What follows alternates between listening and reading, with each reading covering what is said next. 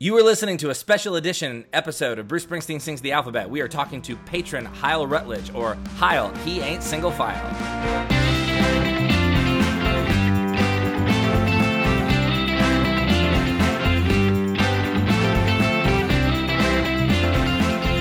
Hey everybody, welcome to Bruce Springsteen Sings the Alphabet, or thanks for listening. I don't want people always say welcome to a podcast because it's not a place, but sorry, already derailed. I'm JB Clark. I'm joined as always by Rob Carmack, and today we also have special guests with us. We have Hyle Rutledge. How are y'all doing? Doing great. It's nice to get to talk to you, Rob and JB. Well, thanks so much for being with us, Hyle. You bet. I have been a listener for more than a couple of years, and ever since I found you all, I've recommended you to a number of people. I find myself looking forward to the shows, and it's helped me appreciate this thing I love and even dig deeper into this catalog. So I really appreciate the fact that you've provided this platform for me and people like us. So thank you very much, fellas. Well, man, it's kind of you to listen and for like sticking with us for all of the songs, because there were a lot. And there were a lot of songs, I think, that there were at least several people who were like, that's not a real song. Y'all are making this up. We're just trying to stretch this out. There's no way Lion's Den is a real song. Yeah, it's a good song. It's even a good song. No. But that's true. Yeah, there were very few songs. There were a few songs I hadn't heard of. I mean, really, I could count them on one hand. But there were very few songs that I actively disliked. I mean, even Springsteen's misses are really better than most people's best effort, and so it really was amazing, and to take the time to really unpack each one, especially outside of the context of the album, because within the album it has a whole different meaning. Yeah. It really let each one stand on its own. It was such a clever idea. Anyway, I really enjoy having been a part of it only as a listener. So can I'm going off script a little bit, but having heard you say that now, I'm a little bit curious. What was an episode that we did where you thought JB and Rob totally missed this? Like that you were like, they liked a song that I didn't like, or vice versa? Well, okay. So there were a few actually one, I really, really like you guys and think you're so smart and insightful, and I think you totally botched it a few times. You don't have to butter our bread at all. You're right. We botched probably many things. That was great. That was fantastic. No, but so some of the things I do think it's odd how much you both dislike 57 Channels. Yeah, we don't like that song. I mean, I'm not sure what the two of you are working off there, trying to process through 57 Channels. But actually that I thought was a good song that I thought didn't quite get it. There were a couple of ones that I thought were more like one of my favorite songs is "Stolen Car" and "Off the River," and that was, and y'all liked it, but it didn't. You put it in the Hall of Fame. Didn't really. "Stolen Car" was? Yeah, didn't we, JB? I gave it a 5. Didn't you give it a 5? Let's check the record. I'm almost positive "Stolen Car" is in our Hall of Fame. I'm going to the website. We're gonna because if we didn't put that in the Hall of Fame, I'm throwing that directly on JB's front yard. Like, that's ridiculous. No. But so that one was one that it's like I gave "Stolen Car" a 5. Yeah, it's in the Hall of Fame. Okay, that was the one that I thought was it was more resonant with me than I thought that it should have been. Also, one of the ones that's high up on my list that didn't seem to have gotten as much play was "Black Cowboys" was one that's early on in the show, but that song off of is that Devils and Dust. Devils and Dust, that is I think was particularly good. That was so there are a couple that I thought just missed it. There's some big time classics that I also think that, and this isn't anything to do with you, but that I just am out of step with some of Bruce Springsteen fandom that I think were too high. Like, it's blasphemy, but I think Jungle Land is way overrated. You've got Jungle Land and Born in the USA pretty low on your list. And so there were some things that it's like, oh wow, I disagree with that, and some of them, and so some of the things that I think we're going to talk about tonight are going to be are just have less to do with, oh, you missed it, and more that to me these songs are pretty special, and here's what I like about them. But you are so much better at this than I would be because you're so much more discerning. I mean, when I look at my list, I get down past 50 on my top list before I would give anything a 4. And so I would not be that useful to the listener because most of mine are going to be 5s and 4s. So right. But anyway, that's so let's jump in. I have friends. I have friends who have told me that they're surprised that we ever give anything other than a 5. I think they just assume since we do this podcast that we're just going to gush over literally every song. Like, and then I tell them, we're just like, and as always, it's a 5. Yeah, I think this is our 368th entry into the Hall of Fame. And then people are surprised when I have to tell them about A Night with the Jersey Devil, and I'm like, look, they're not all pieces of gold. So yeah. You say that, one thing that you all have, and one thing I really appreciate about the two of you, especially being younger. So I'm 52, and so and I've been a Springsteen fan since I was 17, and so but you're being considerably younger than I. I love another generation's view of this, and I am now so sensitive to the baby/little girl kind of song stems and references in the music, and now I can't listen to it without being disappointed and being distracted sometimes feeling downright dirty. I mean, Darlington County and something. So I said, how did I ever listen to this stuff without that emerging as an issue? And in his credit, he has not written that. He doesn't continue to write that, and hasn't in the last 20 years or so. And so he has gotten clearly a message. His music has evolved. But one of the things that on the other side of, y'all totally missed that one, is I have been missing some of this, and I really appreciate the stretched paradigm. Oh, cool. Well, thank you. That's very cool. You brought up 57 Channels, and I got to say, I didn't rate it high, but I need you to know that I think about that song all the time. Like that bass line is always running through my head. As in, you don't like it, or?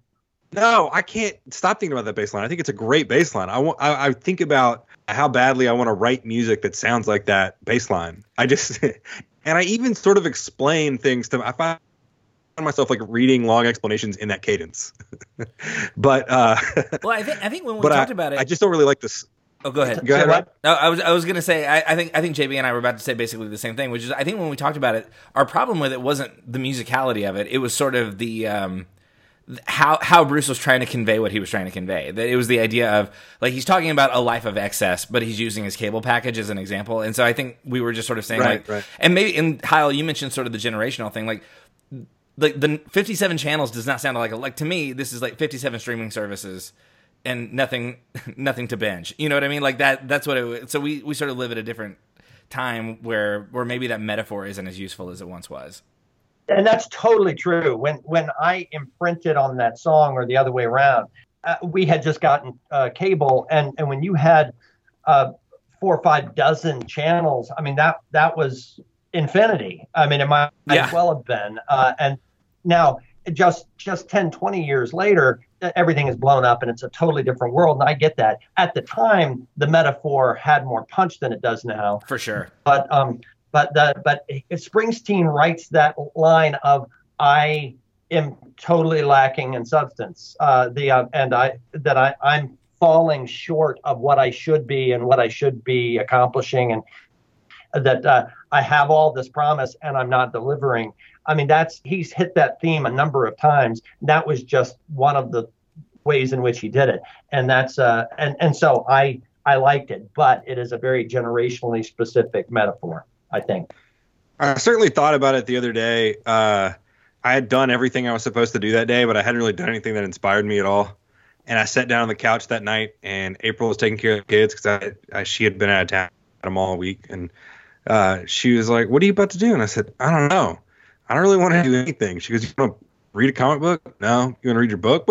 No. You want to watch a movie or play a video game? Not really. You want to go to bed? I'm not really tired yet." And I was like, "Oh, 57 channels and nothing on." Yeah. Which that is a useful phrase. Like even now, like it almost like you can say that and people will generally know exactly what you mean. Like that. So he did sort of create that in the zeitgeist. And I think we mentioned in the episode also that phrase shows up in an early issue of the Walking Dead comic book. So like it did penetrate sort of the zeitgeist. I forgot about that. Yeah, I know. So he did, even though the metaphor itself hasn't necessarily held up. I think it was a useful way, Heil, like you were saying, of sort of talking about like what is it like to have everything at your fingertips, but to feel like nothing of substance is like within reach. Yeah. It was, and even mine. It's not. I mean, it's way past 100. I mean, so, but that's not because I don't like it. It's just so many other things get pushed up ahead of it.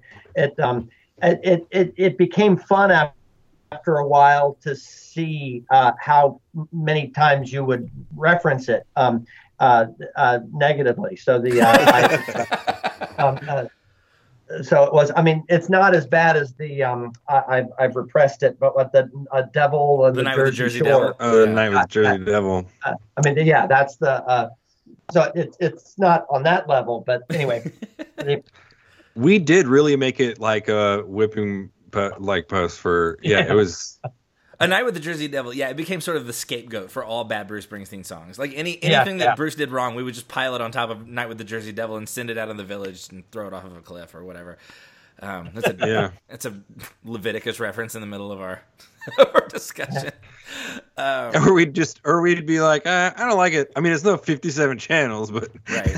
Well, and I mean, Heil, you might be comforted to know you are not the lone supporter of that song. We have because that episode was like our third or fourth episode of the entire series. So for the last almost 4 years straight, we have gotten messages from people who just found the podcast and they're like, I have some thoughts about 57 channels. Like we have been taken to the woodshed on that song probably more than any other, because that's where people start listening and they're like, no, you will not besmirch the good name of 57 channels and nothing on. I'm sending an email. And we have heard from the masses. Yeah.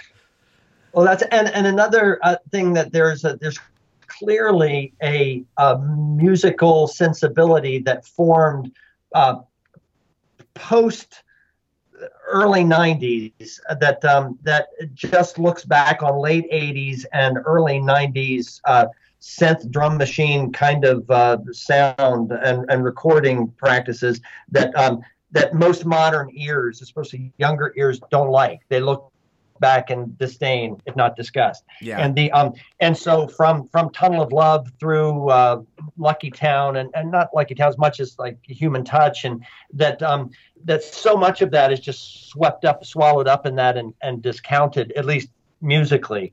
And there's a lot in there. And I totally get that. I understand that. It's just that my ear, I don't dislike that. I mean, it's certainly all of a kind, but I think some great work is in there. I think Tunnel of Love is one of the best albums he ever did. In fact, as an album, I think Tunnel of Love should be required listening before anyone gets married. And so you want to get married, that's fine, but sit down and let's talk about this album first.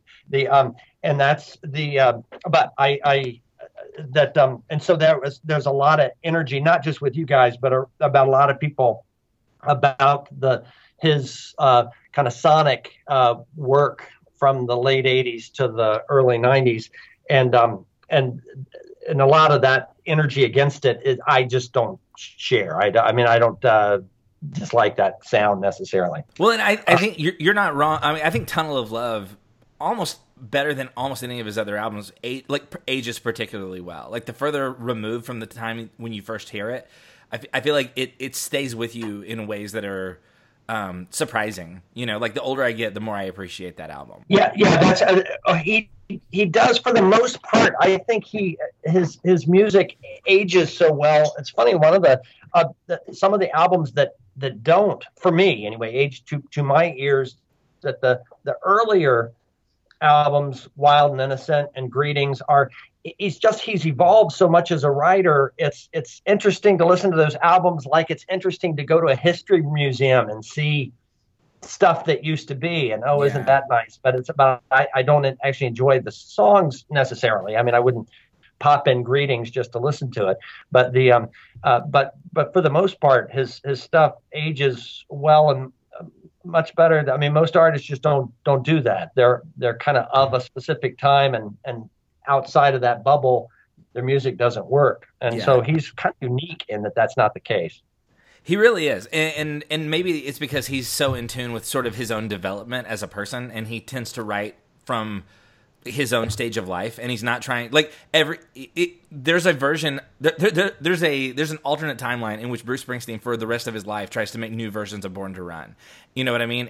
And he becomes sort of like I mean, I don't want to throw anybody else under the bus, but sort of like a Eagles meets John Cougar Mellencamp kind of thing, where you know what I mean? Where it just sort of like it's fine, it's not bad music. Say Jimmy Buffett, but the same. But yeah, the same kind of where those are my greatest hits, and let me just put a 2019 veneer on the same thing. Yeah, and so and that's he has never done that, even when the moves he made did not seem particularly wise from a marketplace perspective at the time, and so I think he's that again is kind of his artistic courage. Absolutely. Artistic courage is, sure. I think those are the two words that are going to be like etched on his tombstone. Like he continuously, I mean, like exactly what you're just saying. Like he made Born in the USA, which was like one of the juggernaut albums of all time. And then he follows it up with Talented Love. I can imagine there was any number of record executives being like, somewhere in a room somewhere, somebody had a meeting where they said, can anybody talk Bruce out of doing this? Can we just ask him for another Born in the USA? Will he do that? You know what I mean? And instead he makes a completely different album. Say what? Yeah. No. I mean, what you fired your band and you're going to Nashville and so what are you doing? No, don't do that. And so and he's done that many a number of times. I mean, with the Ghost of Tom Joad, Nebraska. I mean, there's no album that encapsulates that courage more than Nebraska. Oh, absolutely, absolutely right. So do you want to get to the list, or what? Yeah, let's do it. Yeah. Well, now I'm excited about it. Do you want to first? Do you want to tell us kind of how you said you started listening to Bruce when you were 16?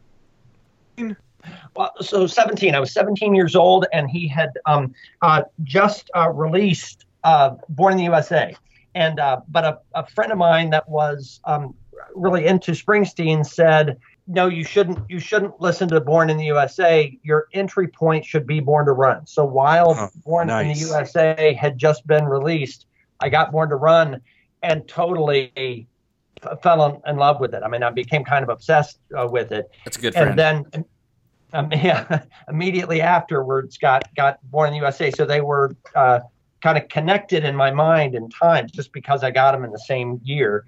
And that was as I was starting my senior year in high school. And my wife, who I am still married to, but we went to high school together and middle school together and whatever. Our first date was actually homecoming our senior year. Oh, wow. But wow. She's a big Springsteen fan too. And so we so in common. And I went back and got all the other albums at that time. That wasn't that many. And so really immersed myself. And ever since then, ever since Live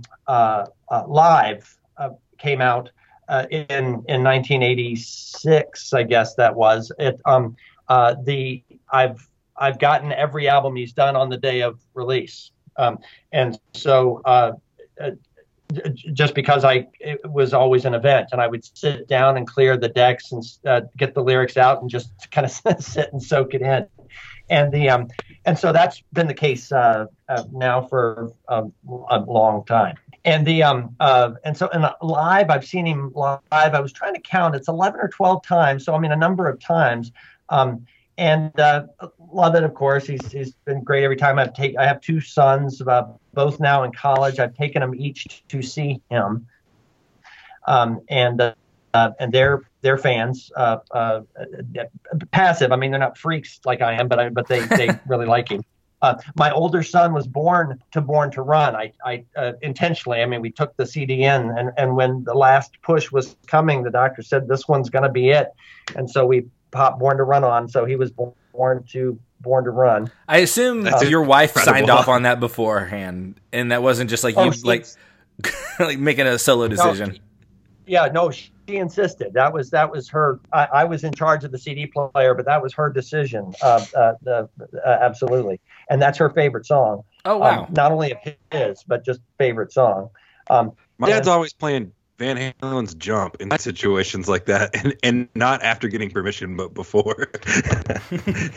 well, that would be. I mean, so being born to jump would not be bad. It would certainly set a tone. Yeah, it would. He's just always like, is this a somber moment? All right, let's put Jump on. Yeah. And that's probably the most appropriate Van Halen song. I mean, I'm Hot for Teacher or Running with the Devil might not be right. Might not be the best birth song, but Jump wouldn't be bad. Yeah, it's got an anticipatory birth feel to it. It's funny because as much as I really enjoy Springsteen live, I mean, and I love the shows. I'll see him every chance I can get. But the first time and a number of times that I've seen him, there's a degree of disappointment just because Springsteen to me is a real personal thing. And for a couple of years, I was immersed in his music and had this personal relationship with him through his work. And the first time I saw him live, I was in a big stadium and, one of, I don't know, whatever, 15,000 or however many people are there. And and it was like, wait a minute, why are all these people here? I mean, I thought Springsteen and I were going to hang and go over some of his songs. And so it was, rather than feeling engaged by the community, while it was nice, it was like, hey, you guys are hustling in on my time with Springsteen here. And so the music is so personal. One of my favorite shows was actually the Devils and Dust tour when he actually wouldn't let people come in and sit down between songs, and he was playing in smaller venues, and it was just him. It was very quiet, and it was sit down and listen. I'm trying to communicate some stuff to you. And that was that. And a lot of people actually that I know of didn't like that because it was so anti Born to Run, Badlands, whatever, the typical kind of bombast. And so I found it really unique and personal. I liked it. I recently listened to a recording from one of those shows, and he I think after the first or second song, he says, listen, we're going to try and keep things quiet and intimate. And so if the person next to you is talking, just lean over and tell them to shut the F up. I don't remember saying that, but that is certainly the tone that he set when I saw him on that tour. And in fact, they even stopped selling alcohol when the show started. So, I mean, before the show started, you could buy a beer or whatever, but they didn't, because the loud drink as much as you can and keep on going and all that is fine, I guess, in places and times, but it was just not the mood he was trying to set. Yeah. And so again, that cost him. I mean, that was an artistic choice that I appreciate his making. Artistic courage. I was about to say, it takes us all the way back to that. Well, let's hit the top 10 list. Let's do the list. All right. I like your list. Your list is very interesting, and I don't agree with it necessarily, but I don't disagree. Is what I'm saying. Like, I see your, you know what I'm saying? Like, my list looks different, but I totally, your list is as valid as anybody's list I've ever seen. Does that make sense? Like, I don't disagree. I don't have any bones to pick. I guess it's cool. It's a cool list. I guess I have not seen the list, so I'm going into this blind. I'll be reacting in real time. Also, props for putting Candy's Room so high on your top. Hal sent us his top 160, and it's great. And but we're just gonna go through the 10 right now. But I love that Candy's Room is 22. That makes me very happy. That's a solid rating for that song. So my number 10 is my City of Ruins off of The Rising. Great song. And yeah, and I just that whole album, The Rising, was so important, not just to me. I think to all of us, to us as a nation, if not us as a world. I think this album offered us the leadership that we so needed and actually didn't get from our national leaders at the time, who were instead rushing us off to war. But that the Rising, the whole album, and then especially with this as a closing, was a call to empathy.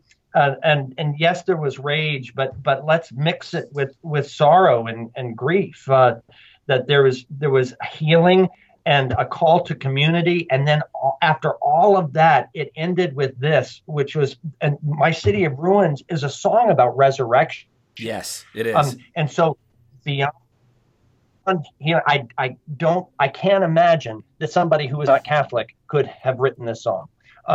And so because it's the idea is yes, we've gone through this, we've gone through these stages of grief, we come together, and then it's a call to action and community to resurrect, to build, to connect, to pray, to use your hands to do something, to focus on the people and the community, on the world around you. And I can't listen to it without getting chills. And so it's inspiring, but also it's a call to get off your ass and do something. And I love that song.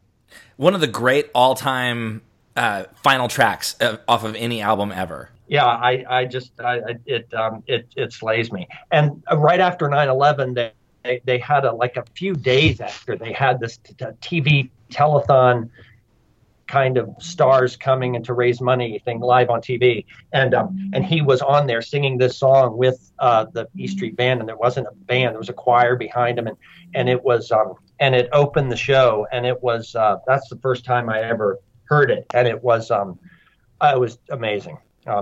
But anyway, so that's my number 10. And so this one, I think most people challenge me these days. But the number 9 is Western Stars. I was so excited to see this. That is fascinating. You put Westerns. Yeah, that's so quickly a song could just jump to the top. Well, I'm so pumped about hearing why. Well, I can't wait until y'all take it on. I like the whole album, but this song it's unbelievable to me that 45 plus, almost 50 years into Springsteen's writing career, that he produced this song, and that proves that his writing has never been better, never been sharper or more clever. So this song is so of the moment. I mean, it is so about our lives and our world and our political scene, cultural scene right here in 2019. Yet he's written this timeless Western song set in these huge sweeping Western vistas that could be any John Ford movie. And so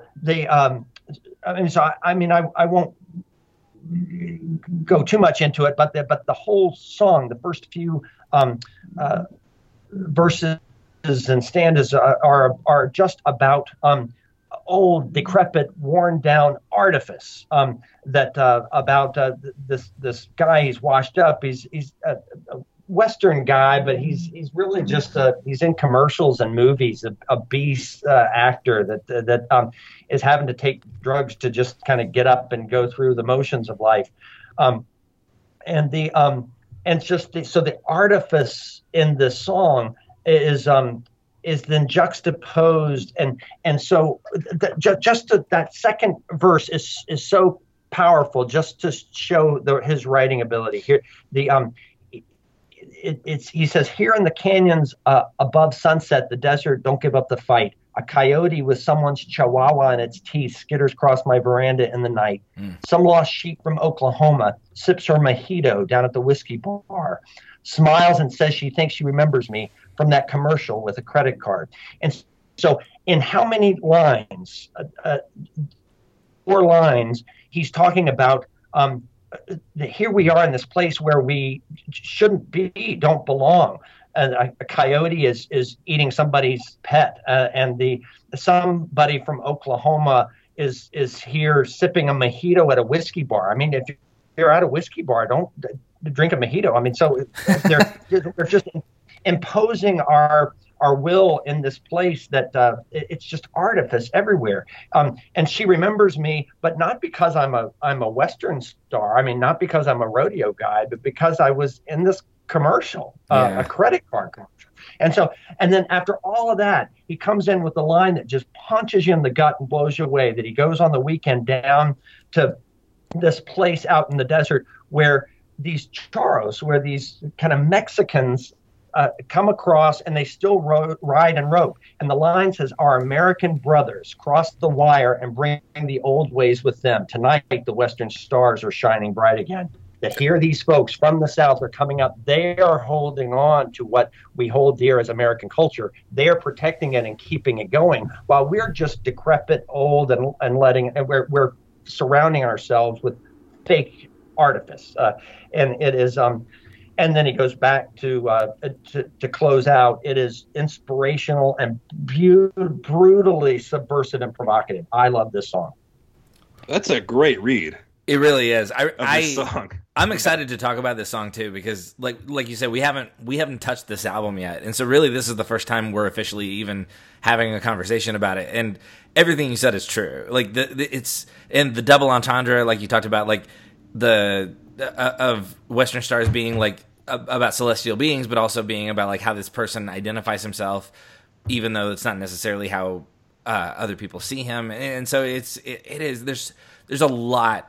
There's a lot of richness on the page with this song, and like you said, like his writing has never been sharper. Yeah, the whole album. The album has some real standouts to me, but that one just jumped off, and it gives me chills, and it's great to play it loud and let those strings just paint the picture of that Western landscape. You can just see these cowboys out riding the range. It's wonderful. I assume you saw the film. I haven't. It played here for only about a week and went away. So I am looking for it to. I've already bought the disc, and so they'll send it to me. So I hope to see it soon. Okay. But I have not. I heard it was great. I heard from you it was great. I was gonna say, yeah, the film. Like, I enjoyed the album pretty much instantly. Like after my first week of just sitting with it, like I really appreciated what it was. But then seeing the movie really elevated my entire experience of the whole thing. Well, I can't wait to see the movie either. I was in on it on my second listen. My first listen, I was like, well, second listen fully in. So I think the movie's going to just wrap this record. Well, and it's an album that gets better with more listens too. Like it appreciates, not unlike Tunnel of Love. It appreciates the more time you spend with it. Yeah, I think it's. I think that's true. I don't know that there are many people that are going to come to Springsteen through this album. Probably not. No. But if but again, that's artistic courage. I'm not sure that that he cares. I don't think that's why he's making his music anymore. But that said, I don't think his music has ever been better, tighter, or more clever than this album. Yeah, I think that's right. Well, and maybe the film was sort of his way of like trying to make it easier for people to find him through this or with this album, but at the same time, like not unlike Devils and Dust or Ghost of Tom Joad, this is like like you said, like artistic courage seems to be the theme of the conversation here. But like his intent here, it's not like he's like, man, I really need to sell more albums so that like I can send my kids to college. Like he's past that. Like at this point, everything he does is for his own, like because he has something to say. Yeah, I totally agree. So my number 8 is Badlands. Right, of course. Excellent. And, obligatory Badlands ranking. It does kind of feel obligatory, and I love what I think everybody loves, but the defiance and hope, the tension between defiance and hope, and the other thing, it's kind of a reset. That Badlands to me is a reset post the the kind of romanticism of Born to Run. I mean, so Born to Run is this let's get out of here, and it paints this giant, bigger than life and more romantic than is real kind of view of let's go get them, kind of let's get out of here and build a life. And then a few years later, it's no, we've come back down to the ground, and here we are, and we got to get through this life, and here's what this life is about. And so it has more feet on the ground, but yet it still is the defiance and hope that we heard before, but just with a little more grit. And that's hard. It seems like that would be really hard to do, to be defiant, hopeful, and gritty and real. But Badlands does. It's hard to listen to it, even when I'm by myself, without shaking my fist in the air. Well, yeah, you kind of have to. It's so anthemic and powerful. Yeah. So that's my number 8. And if I could say, like, so far, the tension between defiance and hope seems to be a running theme in this list. Like, you start with My City of Ruin, which, I mean, like you said, it's about resurrection, but you can't have resurrection without a death. And so, like, you hear about, like, the blood red circle and the cold dark ground, but the resounding choruses rise up, and then you go to Western Stars, and it's this person sort of trying to find his place, you know, in a world like post his own relevance. But he doesn't seem to have fully given up, and now you're here with Badlands, and like it seems like, and I realize like it's not hard to find that theme in most good Springsteen songs, but your list seems to really, so far at least, the first 3 songs we've talked about seems to really sort of veer in the direction of like hope after the pain, you know.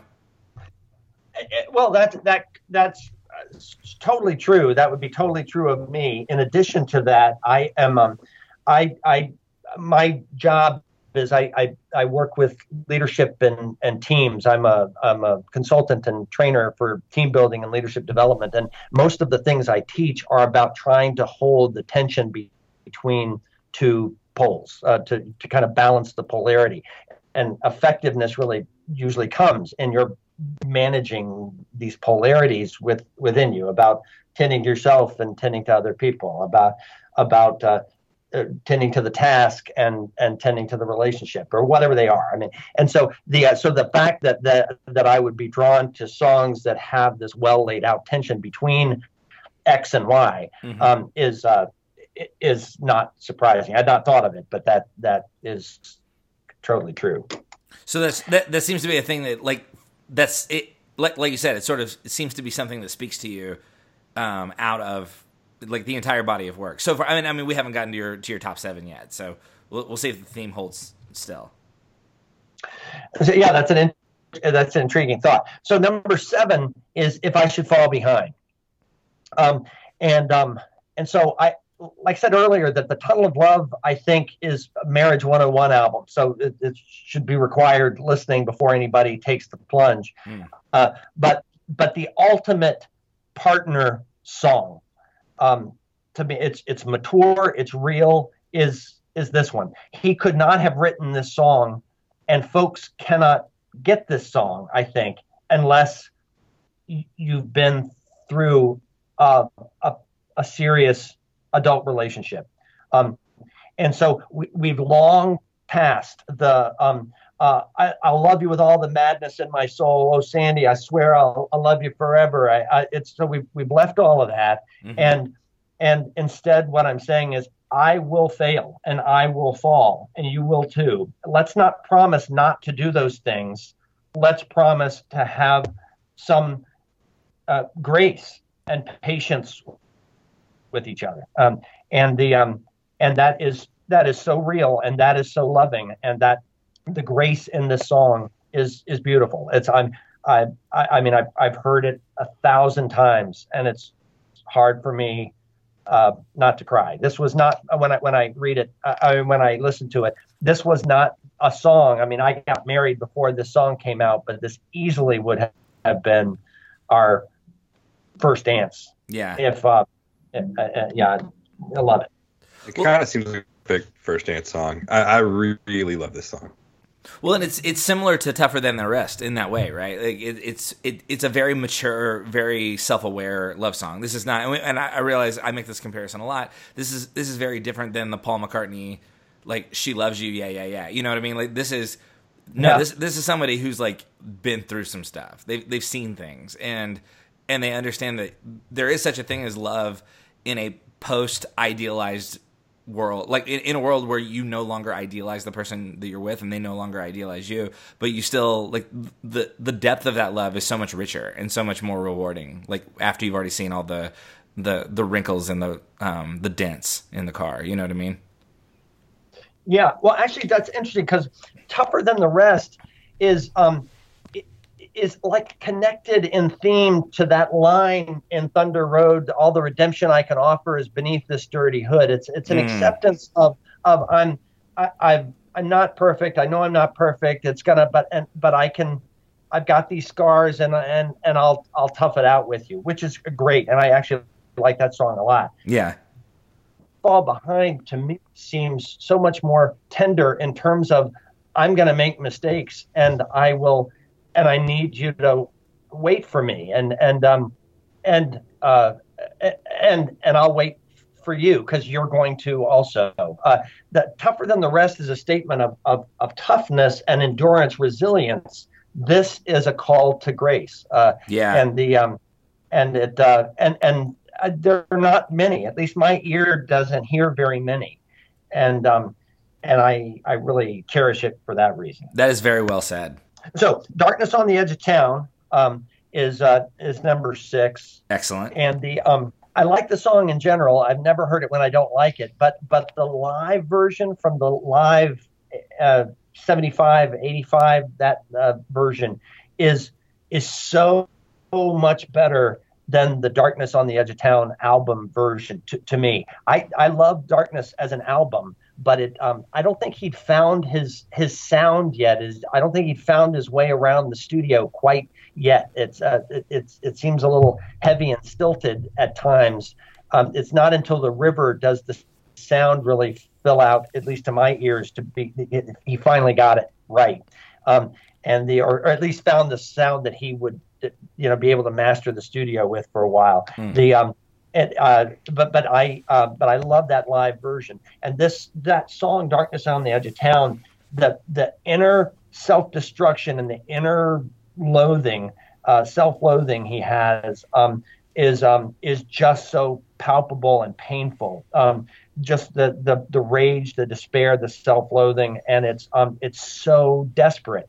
And I've not heard many songs that are so contained, because it's not like it's not like a punk song where there's a lot of kind of screaming and thrashing and that kind of despair. It's all contained in this volcano that feels like it's about to erupt. It's a powder keg. It really does feel like a powder keg song. Yeah. And halfway through the songs, he talks about till someday they just cut it loose. They cut it loose or let it drag them down, where no one asks any questions or looks too long at your face. And so it's such an admission that cut it loose or let it drag him down. It's so clearly he's let it drag him down. Whereas the person he's singing to or singing about, this woman, assuming that it is, cut it loose and went off and actually cut him loose. And so he's just sinking down and down and keeps going to this dark side that is just, there's nothing but destruction for him there. But yet there he goes again tonight. It's just beautifully written and hard to listen to, but it's so juicy. It really is. Yeah. Well, and it like you said, it's one of those that it's almost like he rediscovers the song. Like if you listen to the live 75 to 85, and you listen to the MTV plugged version, and if you listen to like when he does it on the acoustic tours, like it's like he continues to rediscover this song, and it's interesting to sort of like listen to just different versions of this song through the years. Yeah, I love that there's and Darkness has a lot of those songs that Badlands, of course, Promised Land. There are a whole bunch that he continues to have around. Clearly, he holds those songs close to his heart. And I'm glad because he really had found his voice, I think, fully by then. Totally right. Well, I mean, it's a perfect record. You gotta really admire the songs. Oh yeah. I mean, yeah. That's. I mean, I don't think he's ever done one better. I mean, he's done a few that I think are as good in different ways, but I don't think that's surpassable. Well, yeah. No, go ahead. Oh, I was just gonna say, that more than any other album he ever made, that album was born out of like pure pain. You know, like it was after like the split with Mike Appel, and he'd been barred from performing his own music. You know, from recording new songs, And so like this 3-year lawsuit, and we've talked a lot on this podcast about how like if you listen to The Promise, like you hear like the thing in his head that he was going to do after Born to Run was clearly like a throwback doo-wop album. And the darker and further into like the lawsuit and the despair and the financial ruin that he was facing, like he really like channeled some amount of rage and frustration and just, I mean, like really, I mean, talk about the tension between defiance and hope and despair and resilience. Like he really was living in that place for 3 straight years. And like this album was born out of all that pain. And I think that's one of the reasons why it continues to resonate the way it does and probably why he continues to return to it as much as he does. Because like, if you look back at your hardest struggles and you sort of see like that you were able to survive that, there's something powerful in that. And I think in the biography of Bruce Springsteen, I think that is probably the darkest chapter, but also the most artful, like artistically fruitful chapter, you know, because like you said, it's a perfect record and it was all born out of like a very, very hard like season he was in. Well, you know, and I think that's totally right. I mean, I totally agree with you. I think that's really insightful. But that, to me, underscores, again, his artistic courage, Rob, because while he did those 10 songs that put together all are of a certain theme and that underscore that pain and that desperation, he also did, at the same time, 70 other songs, you know, Gotta Get the Feeling and all those doo-wop things and Wrong Side of the Street and Save My Love and Fire and I don't know them all. Ain't Good Enough there are a whole for bunch You. of them. Yeah. Yeah, and that are beautiful and great that could have easily gotten a platinum album out of there. And he was just shaking them off to other people, some of them, because no, I want to put this album out. That's a total fucking downer, by the way. Yes. And so it's not. And actually, sorry that I should bleep myself there, but yeah. Don't worry about it, man. We're putting it all in. Everything stays. But the idea of I'm going to put this out because this is what I want my next public statement to be. I'm feeling a wide array of feelings right now, but the one I want to express artistically is this, and that took a lot of courage. I think, and the another tack certainly would have been more commercial, and the anyway. So I that also is more energy to the artistic courage idea. But yeah, I mean, I'm sure there were lots of people, the minute he gave Because the Night away to Patti Smith, I'm sure there were lots of people in his inner circle who were like, Bruce has lost his mind. We need an intervention now, you know? But you're right. I mean, it's because of the artistic, it's because he had a thing that was, the thing he wanted to say was more important than how many records he was going to sell. Yeah. And that's it. And in the end, he's wound up selling a lot more records for a lot longer because of it. But that really defied conventional wisdom. Absolutely. At almost every turn of the year, I think. And so number 5 is it's great and awesome, but it's an obligation again. So Born to Run, number 5. Excellent. And so, which is an incredible song. My older son was born to it. That's not why it's great. He was born to it because it's great. But it's but the hope and the youthful bombast, the defiance and the vulnerability. That's another tension. This defiance along with vulnerability. It's like I'm sticking it to the man, but at the same time I'm showing you this soft underbelly, pleading with you to come with me and be with me on this journey of defiance that I'm about to take. It I mean, it's a perfect song, and it was a shot at the title, and it's wonderful. Another thing that is really interesting in my work when we talk about movement, if you're talking about development, movement, growth, and getting better as a person, as a team, it's important to think about: is this energy toward something? Is it energy away from something? Is it energy against something? And so, is your energy toward, away, or against? And what's interesting about Born to Run to me is it's all of those things. The whole rebellious tone to it is a middle finger stuck in the air in terms of just pushing against the system, the forces, and that's going to be refined when we get to Badlands in a few years. But but some of it is running away from this the suicide machine that rips the bones from your back and the death trap. And I mean, so let's get out of this. And so it's away, but it's also it's toward this relationship, and it's toward the future. And it's just such a nice mix of let's run away together toward this future. And that's a hard balance again to strike. Yeah. So Born to Run, I mean, the last thing he needs is somebody admitting that that's a great song. And so so number 4 is Land of Hope and Dreams. This one shows up on so many top 10 lists, and I fully agree with its placement. That's great. But I wouldn't have, if you'd said, what do you think most people's top 10s will be on here? Give me your top 20 songs for everybody's top 10s. I wouldn't have picked this as thinking a lot of people would put it in their top 10. Well, some of the things that I think are because Springsteen is such a car guy, and in fact, here I'm about to hit some songs that are going to reinforce the car thing. I mean, but cars as a mode of transportation, this is an important metaphor, that cars as a mode of transportation are about independence and individualization. I get in my car and go somewhere. There's a point. Do I go left?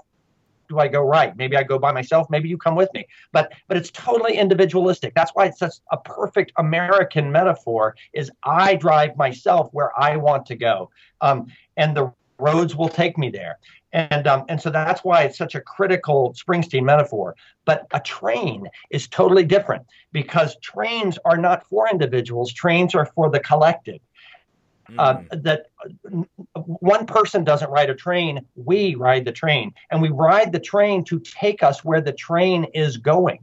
And so there's no choice involved in terms of location. The choice is getting on board or not. And so this idea of joining the collective, and the song of peace, of acquiescence, of grace, it's about relinquishing kind of control and all these earthly controlling and confining ideas, and really it's thy will be done. What's going on? Let me get on board. I have been connected to the Lutheran church, and the idea of through the Lutheran church is that grace is yours. You don't have to do anything for it. It's not. Amen. Grace is already yours. Just get on board. Climb on board. God, that's why I love this song. You just nailed it so much. And so it is. It's just magical.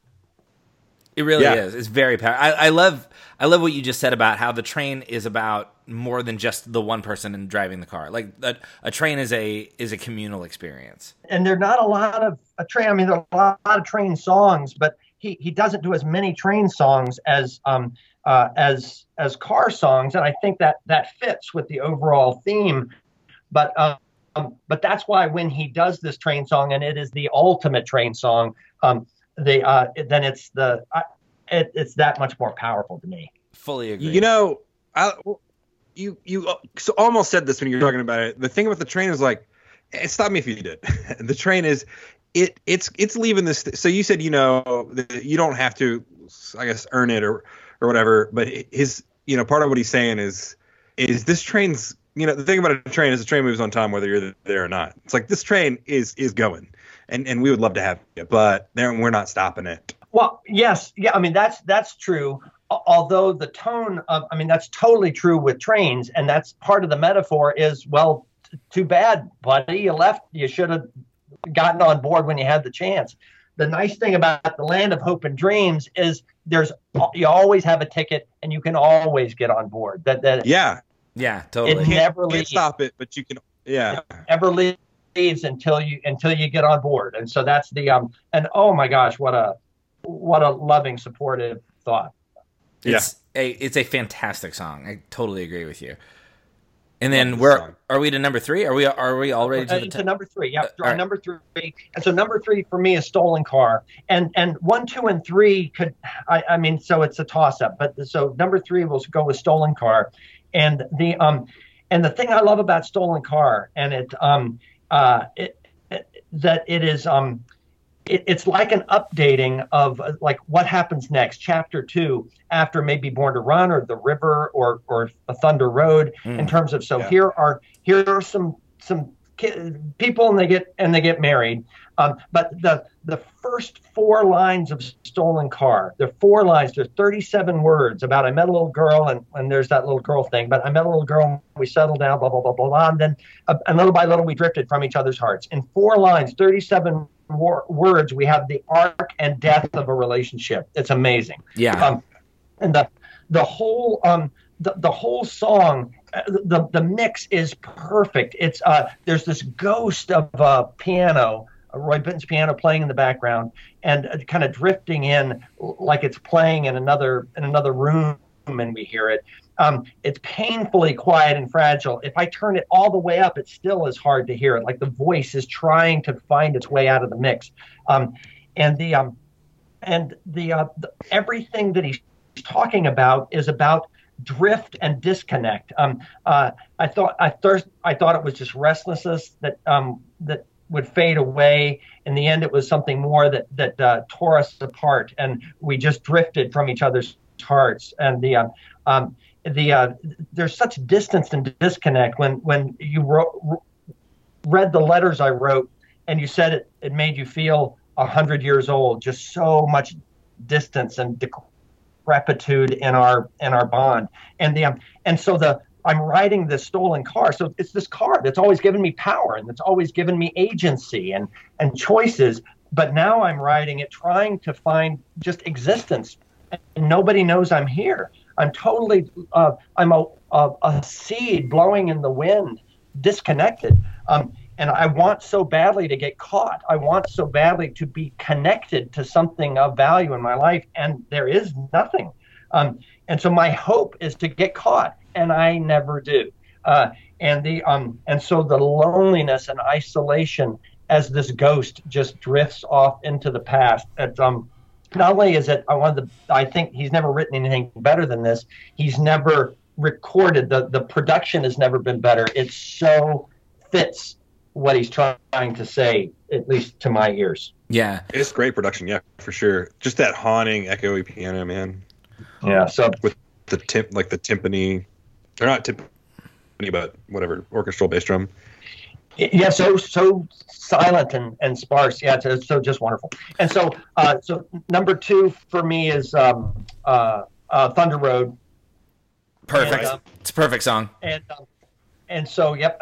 So we and the thing about this that I like, just not to again, the last thing he needs is somebody going, hey, you know what? I think Thunder Road's a pretty good song. I think that one's going to catch on. But this crazy kid, somebody should pay attention to him. I think he has promise. But it's a step away from Born to Run. It's romantic and hopeful, but it's a bit more clear-eyed than. I mean, the Born to Run has so much kind of bombast and romanticism to it. That's actually what I don't care for. I mean, I like it. I love John Golan. How can you not? But it's so over the top, unrealistic. It's hard to take seriously, just compared to all the other things. He sings about real life so well. Why read this crazy comic book? And so it feels a little more practical with when you're talking about. I know you're not all that much, but you're all right with me. I've got all these dents and problems myself. Well, let's trade in these wings on some wheels. Let's get practical, and let's go case the promised land. Casing the promised land, we're not going to get there. Let's go check it out at least. But it's not going to be free. Take that long walk. It's not going to be free. Come on, the time is now. Take this chance on this very real journey with me. So it's where we start to see him stepping into reality. I can be big, I can be romantic, but we're about to take a turn for the real. And Thunder Road is the hint of what's to come for me. So I love that song. You know, I've kind of clicked on the first little bit of each song we've listened to, and you see Thunder Road number 2, you're like, all right, cool, yeah, all right, whatever, we'll talk about Thunder Road again. Like, talking about Thunder Road every day, it'll be fine. We'll talk about it again. And then you have it playing in the background a little bit, and I'm just like, this is one of the best songs I've ever heard, and I've heard it hundreds of times, like thousands of times. I've never not been in the mood to hear this song. I know, it's so good. Yeah, it really does. All of these songs, but especially these top few, anytime, any place, I'm ready. Yeah. And so my number one song is The River, and it's and that's my favorite album. But this is the sense of place. Springsteen writes like very few others with this unbelievable sense of place, where the place itself is a character, and not, with no less skill than like William Faulkner imbues his places, his settings with a sense of character all their own. And so this river is a place that, of course, becomes the symbol of our love and vibrancy of life. But as this guy unfolds, the river becomes now the symbol of his banishment and of his kind of decay. Still as such a young man, and so that his life is unfolded in such a way that he's left dry and abandoned, and it is there's such despair in it, and again the instrumentation is perfect. That harmonica comes in and cuts you like a scalpel, and it's just really really powerful and complete, and that he can tell this horrible, tragic, but so sonically pleasing and emotionally satisfying life story in 3.5 minutes is amazing. And so that's it's like I said, he's written a lot of songs that are as good. He's never written one any better, to me. Yeah, that is it's hard to disagree with that. And I've said before, like, Thunder Road is my number one.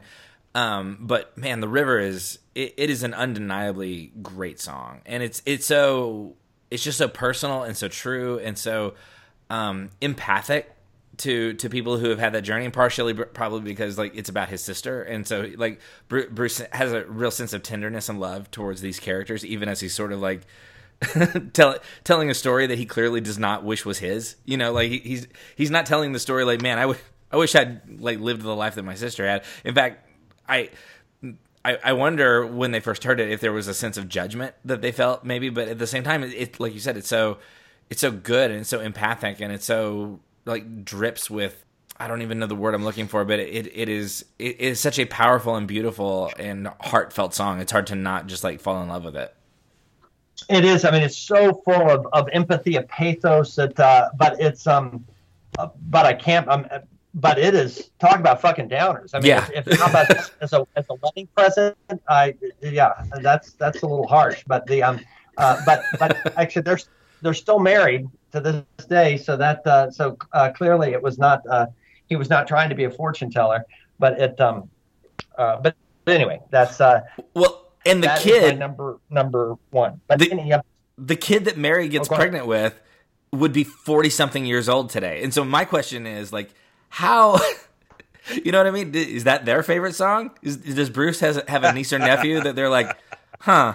So like I ruined their life. You know what I mean? Like, yeah. Well, and so one of the things that if I were the kid of one of these songs, I would want to be the kid in my number 13 song, which is Spare Parts. That one of the things that the power of that as a song where somebody moves into agency. Here I'm about to make this awful mistake, and I'm suddenly connected to this kid, and then that's when it happens. My life is now going to become about stepping up and stepping in and making something of my life and living for this kid.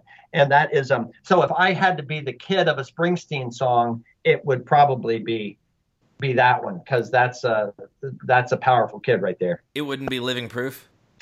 Yeah, Living Proof is all right. So I like Living Proof fine. Living Proof might actually be, as much as I was overcome with fatherhood.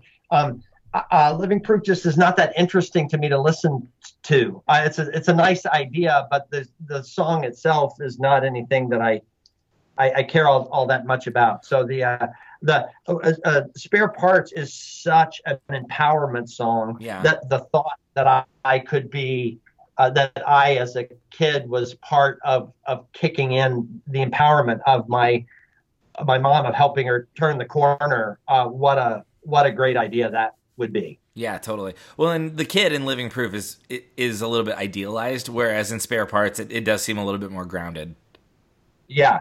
Yes, I agree. Yeah, that's a good detail. Yeah. Wow. Well, that's a great list, Kyle, and pretty different from the ones we've seen so far.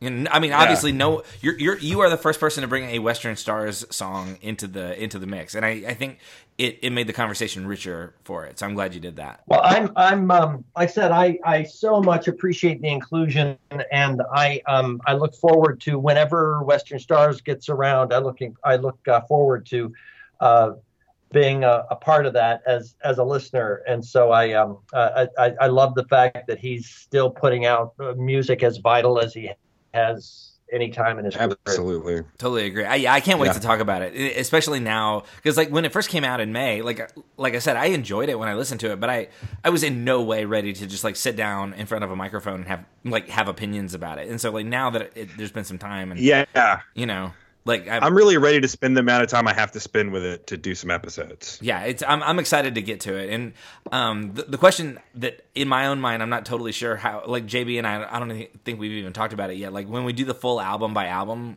you know, do we stop at the Ties That Bind, or do we go into it? Do we allow Western Stars to be the first album that we talk about without having already talked about all the songs first? So we got a little time, but I don't know, JB. We've not talked about this off air, but I didn't even think about that. Yeah, I don't know. I don't know either. I don't have an answer. I'm a little bit ambivalent about that. Like I'm not totally sure what I think is the right call on that yet. So, Kyle, what do you think? I have strong opinions both ways. Yeah. What would you suggest, Kyle? Like just having that. So I would if you're going to compare kind of equally, then I'd go through into the individual songs before you do, just so that it's treated like all the rest, even though it's really recent. At least everyone's been broken down first. I really do think it's interesting to look at each one without out of context to see, does it stand on its own? And so if that's reasonable time wise, I mean, I know that is plays all kinds of hell with y'all's schedule and lives, but that's what, as a listener, is what my vote would be. I think I tend to be in agreement with you. My only fear was that people who were listening would be like, what gives? You stopped at the Ties That Bind, like you're not even going to acknowledge Western Stars. But I totally agree with you. I think it's more fun to pull the album apart and then reassemble it and see if it looks different upon that level of examination. Yeah, I wouldn't have thought that before I listened to your show, actually. Oh wow! Because I thought of these as such unified wholes. That I love the individual songs on the river, but listening to those 20 songs is really what creates the whole album. I don't think people listen that way anymore. I think that's how Springsteen puts these things together, but I don't think that's how 95+% of the world listens to it. And so I think let's let the songs stand on their own, or not, as the case may be, and then go back and look at the albums later. And so that's really changed the way I've listened to a lot of music. Actually. Oh, that's very cool. Yeah, I think the eternal question here is like, are these albums greater than the sum of their parts, or like does each part, like can it exist in a space all by itself without, and especially in regards to Bruce Springsteen, because like most artists like are trying to write singles while Bruce is trying to create like a larger narrative, without just being like the Who or Pink Floyd, while like doing full blown concept albums, Right. Thank you for that. That feedback. That's actually super helpful in terms of like what do we do about Western Stars. you know. Yeah, and so I know that when the time comes, if you kind of need any backup, I'm happy to. But but just know that I'm going to be out there in the world listening with enthusiasm. Well, thanks. Thank you. Yeah, man. Well, I think we are to the end of our time, and we've gotten a really, really interesting top 10 list. That was very good. It's just I'm pumped about this list. I am too. I enjoy it. Yeah, I'm enjoying reading through the whole thing. Well, cool. Well, I only put it together as a result of this, thinking that, so what would my top 10 be? And started, and it was really a fun thing to give 10 minutes, 15 minutes here and there to over the course of 6 months. And it's pretty much intact, although at any given day, one could move up or down. But it's a fun exercise. It's somewhat masturbatory, I suppose, but but I do enjoy the thinking about it. But yeah, for sure. So thank you for the time, fellas, and thank you for all the work you put in. I'm happy to be a patron. It's money well spent, and I look forward to not only hearing this one, but hearing how it unfolds. Well, Hyle, it's been such a pleasure to hang out, and this has been great. Yeah, and to chat and to listen to your list, and to have a very engaging conversation about 57 Channels and Nothing On, by the way. So thank you for that as well. You bet. I knew that this would be an interesting episode, and I've been excited for a while. That's why I kind of kept saying, look, I think you should do the interview, because I Google everybody always. And so I did a quick Google search whenever you first, signed up, and I was like, oh, this guy seems super interesting. And so I've been looking forward to this for a while. So good. Absolutely. It's an easy name to Google. There don't seem to be a lot of Hyles, so far that's right. And how just I think you're it. So it was easy. It was easy to find. Well, congratulations on being easy to find on the internet. That's not easy to do. Yeah. But thank you very much. Well, thanks again, Hyle. And, all right. Well, and thanks to everybody for listening, and to everyone who has continued to stick with us through the bonus episodes. And we'll be back. I think we're gonna have a series of these show up in your feed in the next few weeks. So hang in there, and a couple more. And of course, as always, thanks to everybody for listening, and mostly Hyle. Thank you for being here and for continuing to support the show. Thank you, Rob. Thanks, JB. Appreciate it.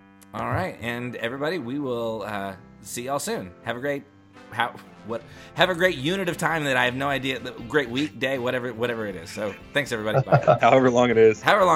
Between now and the next time. Bye.